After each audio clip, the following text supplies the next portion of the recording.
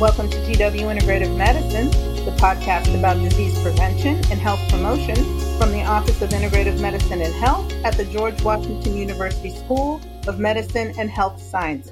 I'm Dr. Lee Frame, Director of the Integrative Medicine Programs here at GW. And I'm Janet Rodriguez, the Office's Administrative Director. Today, we're talking nutrition science with Chef Eric Adjepong, MPH, a finalist on season 16 of Bravo's Top Chef, one of my favorite shows. He delighted viewers with his passion for the culinary arts and nutrition. Chef Eric has a bachelor's degree in culinary arts and culinary nutrition from Johnson & Wales, one of the country's premier culinary institutes, and a Master of Public Health and International Public Health Nutrition from the University of Westminster in London. Prior to launching Pinch and Plate with his wife Janelle, Chef Eric cooked in several Michelin-starred restaurants in New York. Welcome to GW Integrative Medicine, and Chef Eric. Hey, Leah, Jeanette, thank you guys for the awesome intro. Good to hear from you guys. You're welcome. Absolutely. We are so glad to have you. So, Eric, on Top Chef, you let your nutrition scientist flag fly, as I like to think. I did, yeah. What led you to study it in culinary school and then at university in London? Yeah, that's a really great question. I think for me, it was I always had a passion for culinary arts and cooking, and I guess really the social attractions that food brought. You know, bringing people together, bringing people to a table. Breaking bread. I always loved that. I always admired when people can do that with food. So to me, when I kind of crossed that bridge of actually going up to college and getting ready to really plan the rest of my life, it was kind of one of those things when you know better, you do better. And I was definitely encouraged and pushed by my folks and my parents by just really striving for the best that I can. So it wasn't just culinary arts. It's like, what else can I do? How else can I be more impactful with what I'm doing? And that kind of just led me into the rabbit hole of nutrition and public health, honestly. That sounds very familiar to me, actually. I also loved food and grew up with a family that was very important. I'm half Italian, so food is very important. Of course. And then I realized that you could actually also, I was going down the science track, and realized that you could also do science and nutrition. And then I was like, wow, I can do more with this. And then I ended up getting my degree in public health nutrition too. So look at that. We have so much in common. Coming at it from two different angles. So what do you think someone with a culinary arts degree brings to nutrition that's maybe unique and something that, say, like a nutrition scientist who doesn't have that background, the really steep tradition in cooking, can't do as well? I think that's a great question, Lee. I think it was always presented to me, I think, quite early in undergrad, that if I was able to, the more that I can differentiate myself from the pack, from the group, the better that I'd have of really making something of myself and really setting myself apart and having an impact on the world. And really, the trend and trajectory towards people becoming more health conscious, more aware of the foods that they're putting in their body, more aware of the things that foods is kind of doing on a not only like a city scale, but a community scale, a state, global, regional, whatever, is going to become more apparent. And that was right around, I feel like, 2009, 2008. And really, I mean, the trajectory kind of followed through. So I knew that it was something that people would just become, as information, especially with the internet and everything becoming more accessible and easier to access. It was just kind of one of those things that it made sense to me at a young age that this is something that if I can really see through, I can have an impact not only just on a dinner table, but on a more global scale. And that's exactly what I did. Fantastic. I think it's great to get someone such as yourself out there so publicly, people who maybe don't even know that's an option, that you could be you could have a nutrition background and also be a chef. Yeah, no, you're right. It's funny because I know of maybe two others that kind of followed a similar path. And like you mentioned, we all kind of went to Johnson & Wales University. So it's a rare kind of I guess, asset to have. And really, it's the knowledge and just the understanding of how food works and how it operates. Again, not only for yourself, but for a larger scale. It really was fascinating to me. The more I learned about it, so it's something that I'm very proud of.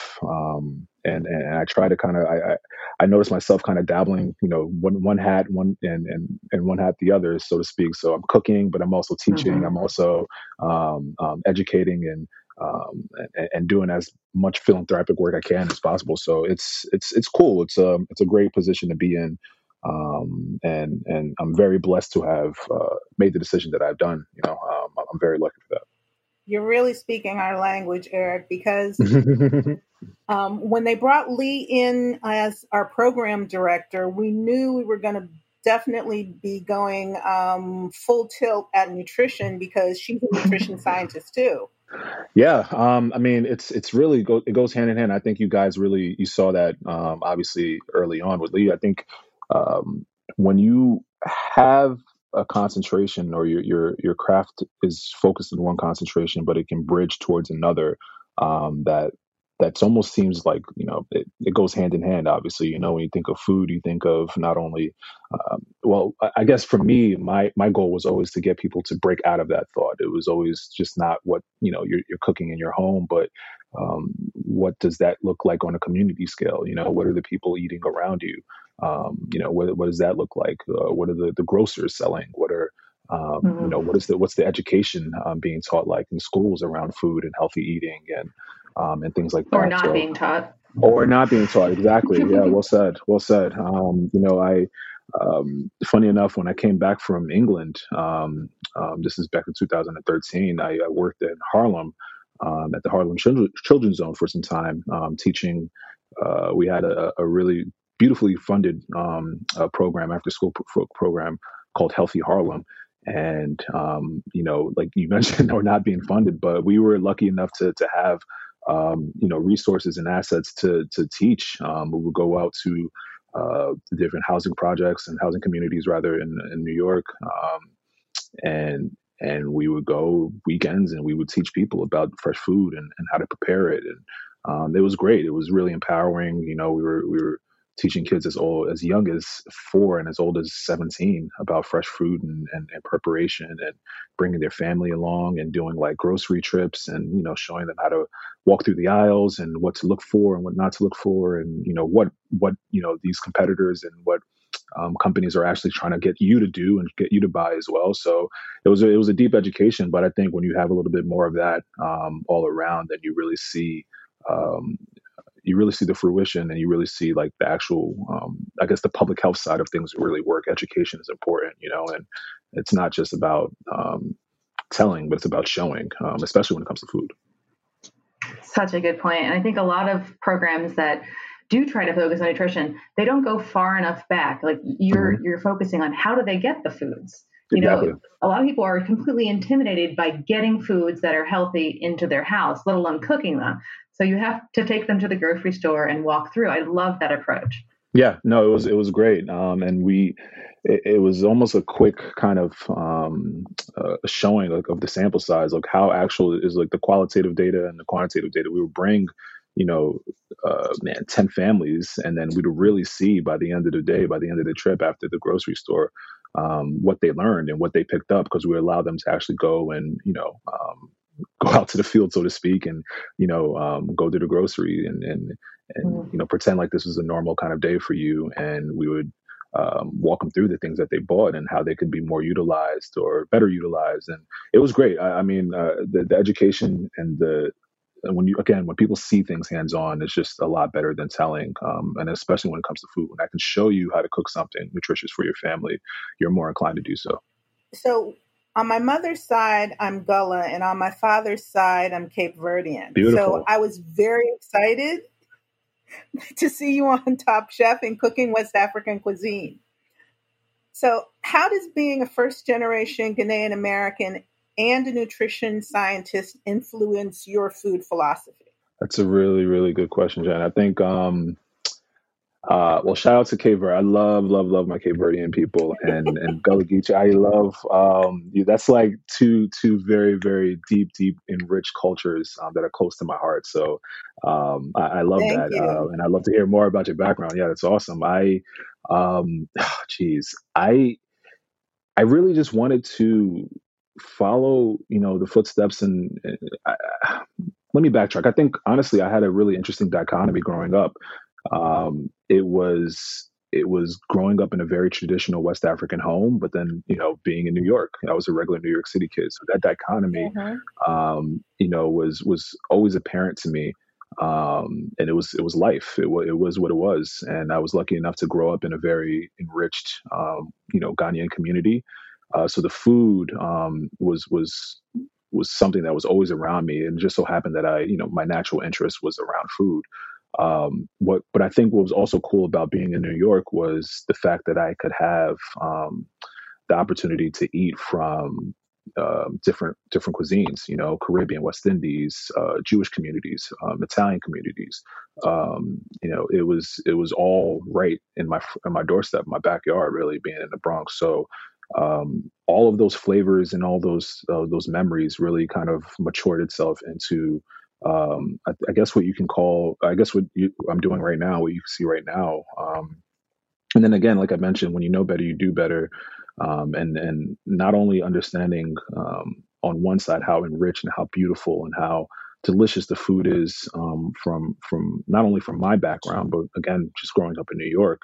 But then also on the other flip, like there's deserts, there's food deserts in there that are suffering. There are communities that don't have access to healthy food there, or groceries, or healthy groceries rather. So um, it's the dichotomy of really just wanting to do better for someone who looked like me, growing up. Because I see that my folks still live in the Bronx, and when I go and visit them or visit family or friends, I see someone who's interested in food, or I see someone who looked just like me, and going to the bodega, or you can see a Hispanic person going to like a West African market and getting food. So I can see that happening with different people. And I would just want to extend the hand as much as possible and really try to make sure that the next generation coming up, um, if you were ever so interested in what I'm doing exactly, then you have an easier route to see, how it's done, somewhat of a blueprint, so to speak. And, I just hope I can aid to that, really. It's a loaded question, but I feel like I'm doing the best that I can to really not only champion the food that I grew up eating and grew up around, but also champion eating it and practicing and cooking the right way. You gotta break ground and pioneer things, because when Mm, you look at the diversity, especially today, of the American diet. 30 years ago, who would have known that you'd see, cassava root or mm-hmm. kiwi Mm, fruit, or lychee Right, or in right, your acai. local grocery. It's no big deal exactly, now. exactly. So, Hmm.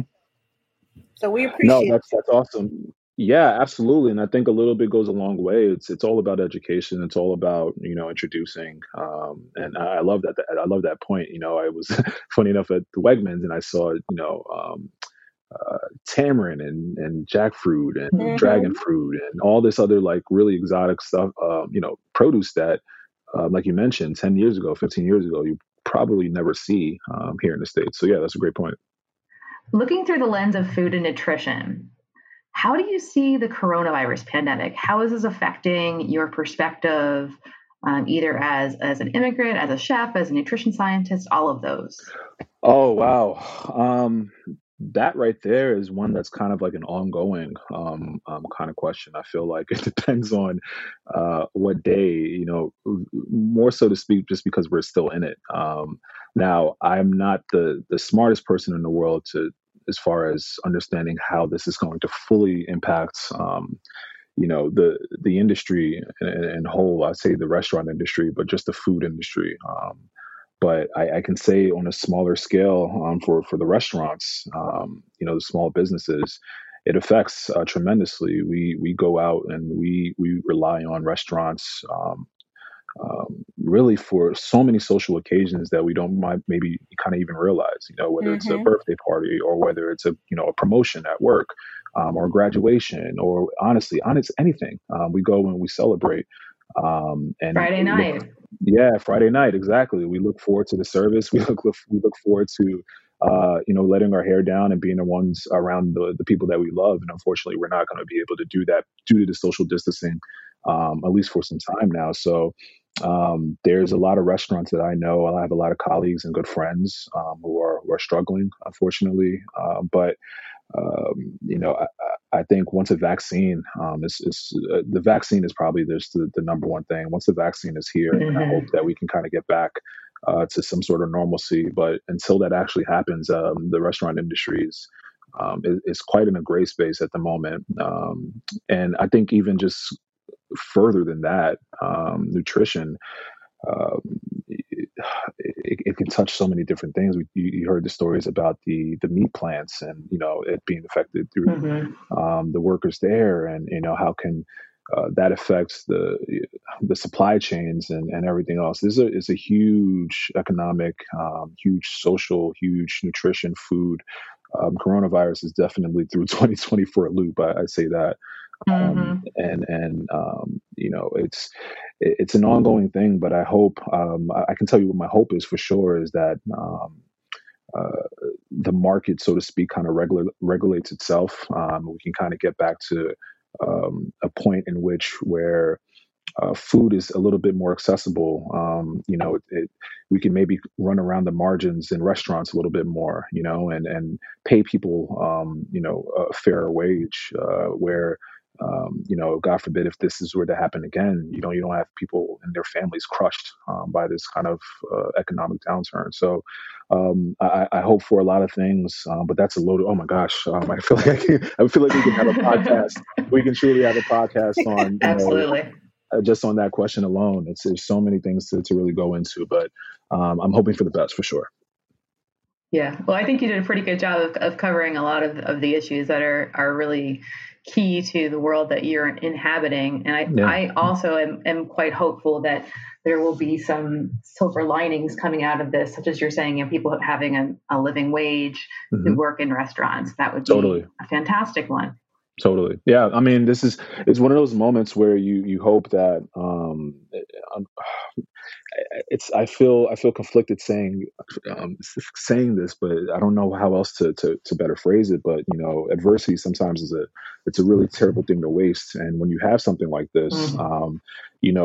in a restaurant industry, especially hotels or just kind of mom and pops, they're essentially 24-hour businesses, and it's Yeah. hard to stop a machine when it's hard to stop a machine when it's continuously going. So now that it's stopped and everybody's kind of been on pause, this is the exact moment to really reflect on, hey, how can we come back stronger? How can we do this better? How can we really make sure that everybody that's working inside the restaurant and really in our eco space, whether it be the purveyors and the farmers and everyone who's associated, even down to the customers that come in, like how can we make this experience not only safer, more affordable, and really just try to up the quality towards everything. I think this is a perfect time to really reflect on that. Well said. Do you think that nutrition and sustainability of food might play into that process? Um, You talked about like food suppliers and yeah, I'd say for the immediate future, yes. Unfortunately, now there are farmers who have an abundance of product, or the crops, or whether it's meat. I know one farmer, specifically.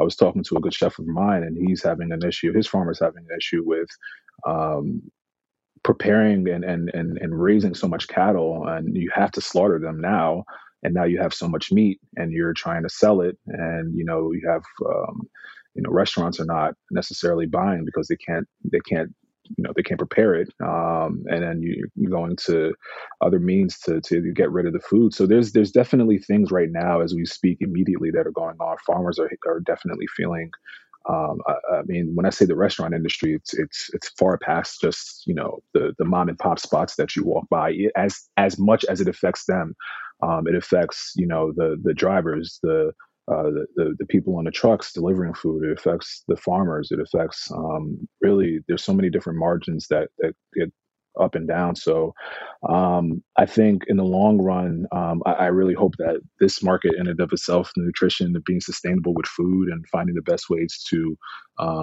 grow food to where food is prepared.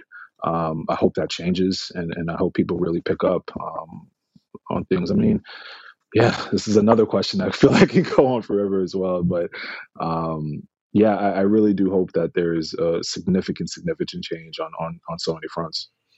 Eric, how can people help restaurants right now? I mean, besides, ordering online or, going inside the ones you can go to, are there any nonprofits that you could suggest that people donate to?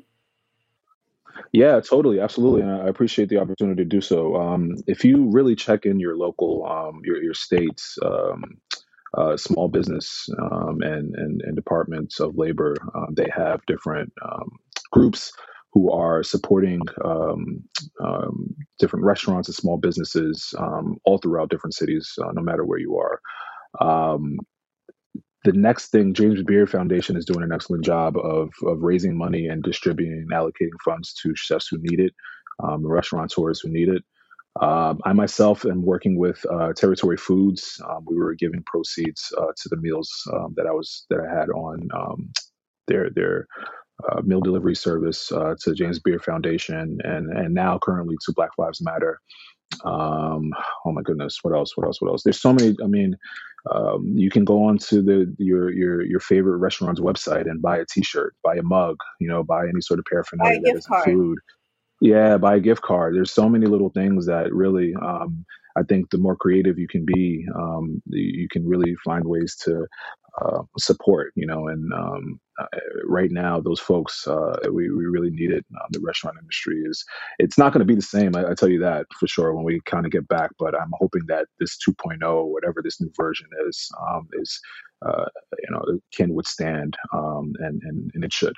So before we let you go, I have one question for you. What's one thing you think everyone should eat a day? Oh, wow. That is a fantastic question. See, if I ask the question to Lee, I know the answer. Fiber. So what's your answer? Yeah. That is a fantastic question. Fiber probably is, oh man, give me a second. Let me think about this one. What should everybody, I mean, you gotta, it might be a really low hanging fruit maybe, but water, like people don't drink water. I think that's important. No, that's a good one. No, I think that's, I'm saying low hanging fruit because I feel like it's so obvious, but it really isn't. I sometimes, and I don't want to call out my nieces and nephews, but I sometimes hang out with them. It's just like, it's juices and it's this and it's that and it's everything but water. So let's up the intake of water. How about that? That's great. I think a lot of people, it is so simple and it's low hanging fruit, but people forget, and they also forget how many calories are in the non-water options that they're drinking. Correct. Or how much sugar. I mean, one, it does so many wonders for just your regulatory system, keeping you right, keeping your skin clean, keeping you as healthy as possible. And I just find it to be delicious, whether it's room temperature or cold, whatever the case is. I love water. So I would strongly encourage that. I think, if I'm not cheating, I'd say maybe fiber is a great one. I think I might stake off Aaliyah's right there. That's a really great. And it goes well with the water. You need them hand in hand. I think that's a really good one. We should start a podcast called Fiber and Water.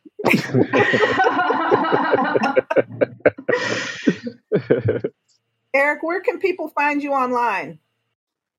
Oh, thank you so much, Nana.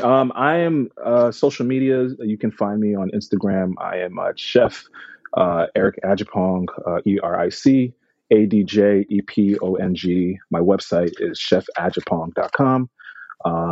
And I'm floating around pretty much Facebook, same deal, Instagram, Twitter.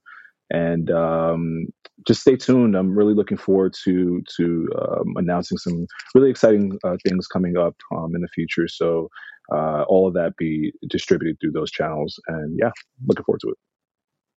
You want to give us a sneak peek for any of those?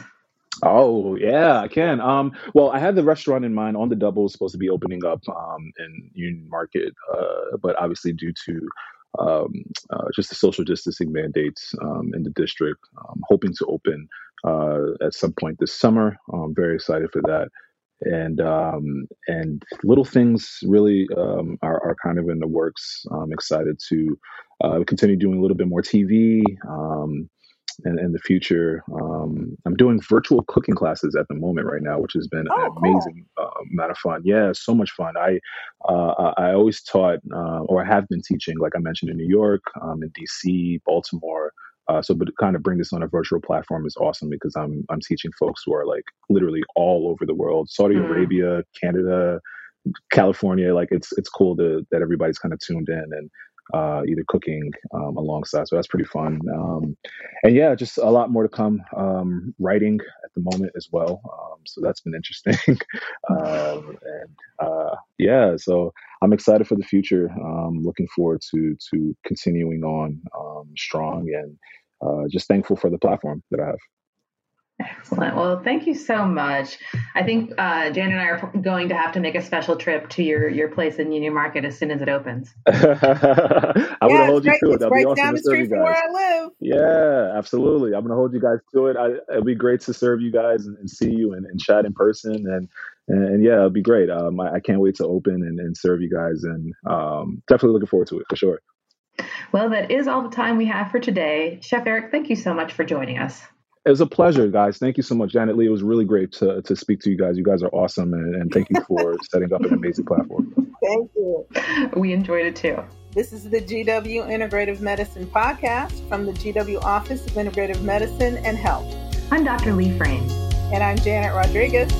Thanks for listening.